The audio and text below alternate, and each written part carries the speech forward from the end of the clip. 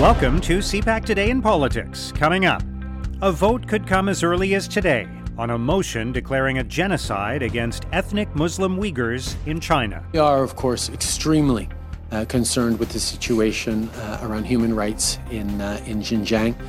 We have expressed many times our apprehension and our disagreement with what is going on. A look ahead to tomorrow's virtual meeting between Justin Trudeau and the U.S. president. The two leaders are aligned on climate change, for instance. That'll be one of the issues. There'll be lots of discussion around the pandemic response and how Canada and the U.S. might work more closely together, I suspect, to some degree on the international front, because so far Joe Biden has stuck to the Donald Trump position that any vaccines produced in America are going to stay in America. And who knew what, and when did they know it, regarding the allegations against Jonathan Vance? I have full confidence that the investigation will proceed fairly and in accordance with the law. And I'm confident that this process will make sure that if the evidence shows wrongdoing, we will hold those responsible accountable. It's Monday, February 22nd. I'm Mark Sutcliffe. Let's get right to the top political stories this morning.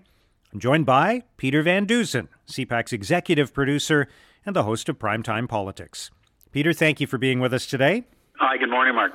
We're expecting that there will be a vote today on a motion that would declare China's treatment of the Uyghurs as a genocide, and it's going to be very interesting to see how the votes line up on this. We know the opposition parties are going to vote in favor of the motion. We know that Justin Trudeau, the Prime Minister, has been reluctant to use the term genocide. And there are some Liberal MPs, though, who might be in debating how they're going to act on this motion. So what are you seeing? Yeah, even the government hasn't stated categorically how it's going to vote on this motion or exactly how it might react to the motion. But I think it's really important, Mark, to the extent that this will tell us a lot about, where the government is on the relationship with China and where the country is. I mean, if you look at recent polling, you look at what Canadians are saying. You look at prominent Canadians who are once in favor of the nuanced approach to the relationship with China. Being careful to weigh human rights issues versus trade and economic issues. There seems to be a shift taking place where, if I can put it in a phrase, the country's starting to feel like it doesn't like to be pushed around by China anymore, or bullied by China anymore. So, are we seeing a pivot in terms of public opinion on the relationship, and what does that mean for the government's position on China? It's the Prime Minister, as you've pointed out, won't say that it's a genocide. He says more work needs to be done to determine that. But the Americans have said it's a genocide. Many of Canada's allies have said it's a genocide. Many prominent Liberals, former Justice Minister Irwin Cotler, have said have framed it that way. So.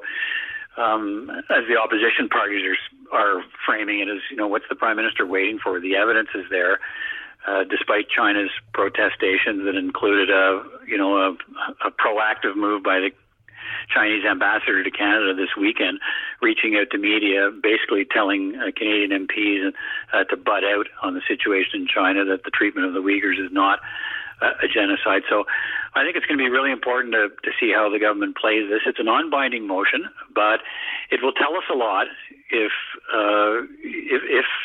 for instance, the government were to come down on side with the motion. That would signal a major shift in the approach to China. If some backbench MPs break with the government and vote for the motion, that presents a problem for the government as well. So going to be lots of interest to see how this vote goes. All right, let's turn to what's happening tomorrow. This 1-hour virtual chat between the U.S. President Joe Biden and Prime Minister Trudeau. Under normal circumstances, of course, this might be a visit of some kind, but it's going to be a Zoom meeting of sorts, like so many other meetings in the past 12 months. What do you expect will be on the agenda, and what will come from this discussion?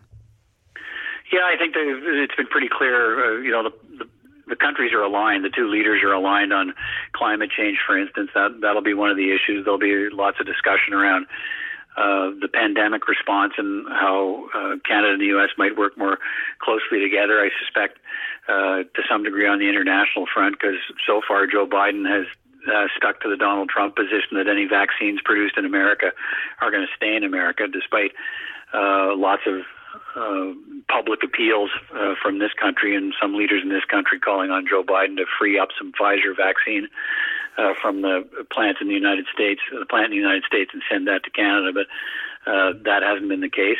There'll be discussion about that. But I mean, the big issue on the table for the Canadian Prime Minister is the U.S. Buy America policies that Joe Biden campaigned on and has promised to follow through on, and whether Canada gets some form of exemption from those, or at worst gets a mild side swiping from Buy America policies rather than a full-on frontal blow. So, you know, I suppose the Keystone XL pipeline will come up, but that train has left the station. It's done.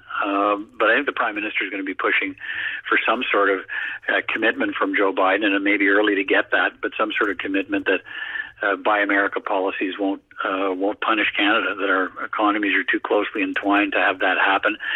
Canada is too good of an ally, and so he's going to appeal to, and Joe Biden knows all this, but Joe Biden campaigned on protecting U.S. jobs with Buy America policies. So I think we'll have a pretty good idea after that conversation how he plans to treat Canada when it comes to those protectionist policies. You mentioned vaccines. We're expecting a lot of them to arrive in Canada this week. And is the focus going to shift from procurement to deployment in terms of whether the provinces can handle this volume and get them into the arms of Canadians quickly? Yeah, that's a fair way to present it, I think. And nobody could be happier than the federal government if the focus shifts from procurement to deployment. And, you know, I think the next couple of weeks will really be the test for Canadians watching. And, you know, as recently as this weekend, I'm still having conversations with people you run into, still wondering about the timeline for vaccines. They're watching the vaccination process roll out much more quickly now in the United States, and wondering why Canada is lagging. Well, the Canadian vaccine program, if these shipments come in as expected, is really going to be starting to ramp up. And now the focus will be on, okay, can provinces get the shots into people's arms? And the federal government and the provinces are both expressing what I'd call extreme confidence that they're going to be able to do that. And we'll know in the next 2 weeks, because this will be a pretty good indicator of how we're going to be able to deal with these timelines the Prime Minister has set of vaccinating 23 million Canadians by the end of June, and then the entire population at least a single dose by the end of September. We're going to know whether that even seems possible in the next couple of weeks as these large quantities of vaccine enter the country and then get sent out into the provinces. If there are delays and problems in being able to administer those vaccines at speed, Mark, I think there'll be a very angry public asking for questions about why that is, and looking for solutions from their governments to make sure they get it fixed. But both sides, the feds and the provinces, they're claiming they're ready to go, ready to roll it out quickly, got the people in place, the places to administer the vaccine. So now it's a wait and see in the next couple of weeks, I think, to see if Canada really is ready. All right. Still looking forward. We're learning that the Prime Minister will unveil a new selection process to determine the next Governor General of Canada. What are you hearing about that? Well, I'm hearing that it'll be, that it's been thrown together pretty quickly, and they need to do it pretty quickly because no one's comfortable, especially in a possible election season, with the Chief Justice of Canada acting in the role of the Governor General in the absence of an appointee. So, I think the thing to watch for is how arm's length this gets from the Prime Minister. I don't think they can afford a repeat of the last approval process and the mess that we saw with Julie Payette. So whatever they come up with, will there be a role for opposition parties? That's what they've demanded. Will the Prime Minister go that far? But at the very least, he probably has to have a vetting process and an appointment process that completely removes him from the mix. No more hand-picked choices by the Prime Minister. He can't afford another, I think, shot to his credibility like the one he's taken over Julie Payette. All right. And finally, as we wrap up, Peter, let's talk about where things stand with the allegations against the former Chief of the Defense Staff, Jonathan Vance. On the weekend, there was an interview with one of the people accusing Vance of inappropriate behavior. And I think this raises questions, obviously, not just about Vance, but about the process of choosing him and about who knew what and when in the political ranks.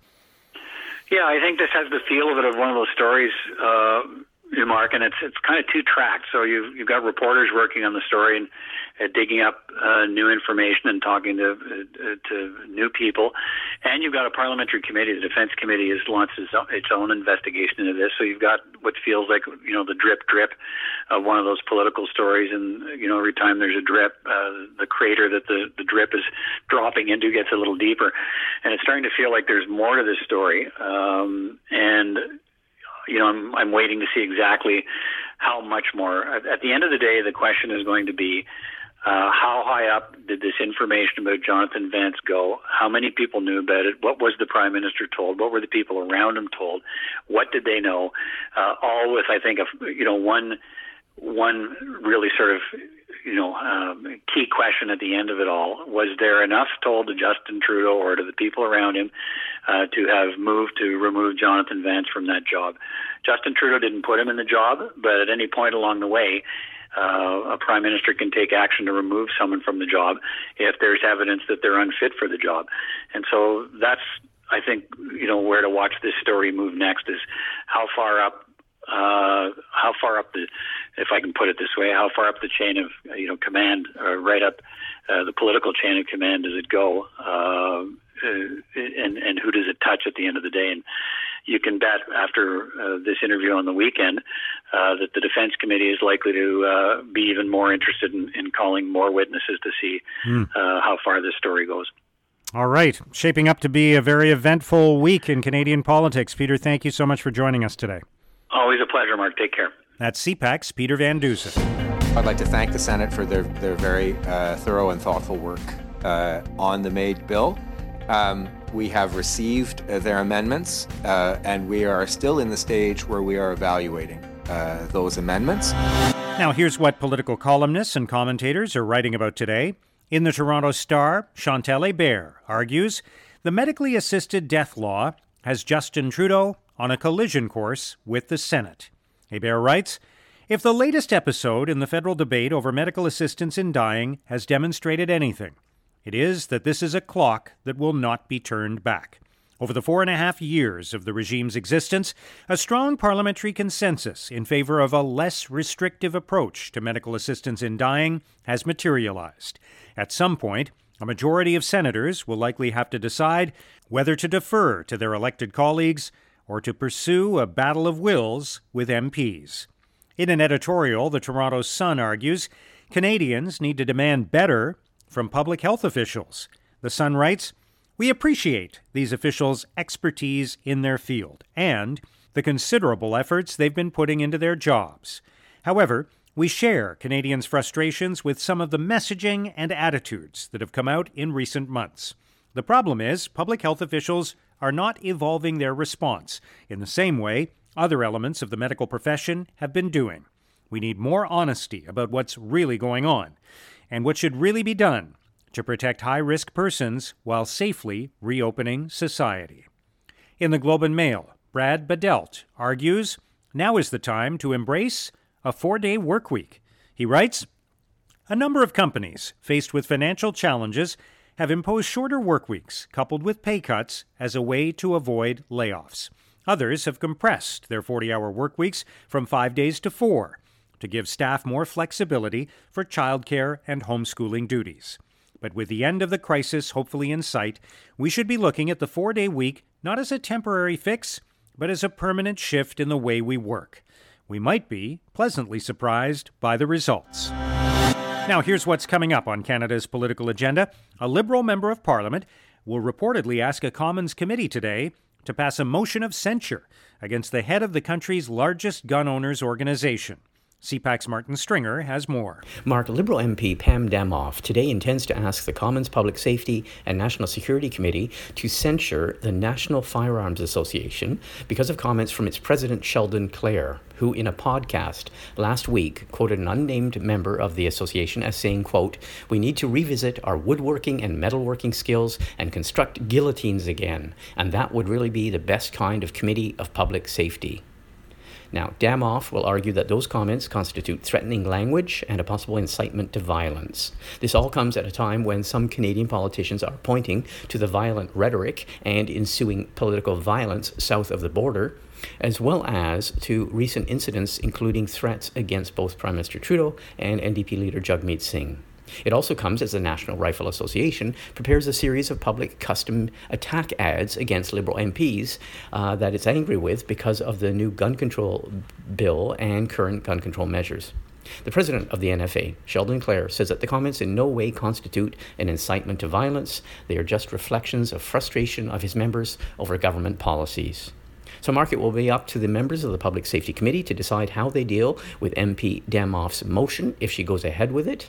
The Sergeant-at-Arms, who is responsible for the safety of members of Parliament in the parliamentary precinct, has also been made aware of the comments in question. Thanks, Martin. Also today, the Prime Minister will be in private meetings before chairing the Cabinet meeting. Infrastructure Minister Catherine McKenna will take part in a virtual announcement about COVID-19 response infrastructure. And Veterans Affairs Minister Lawrence MacAulay will participate in a virtual event with veterans. And that's CPAC Today in Politics for Monday, February 22nd. Tune into Primetime Politics tonight on CPAC for coverage of all the day's events. Our podcast returns tomorrow morning. Have a great day.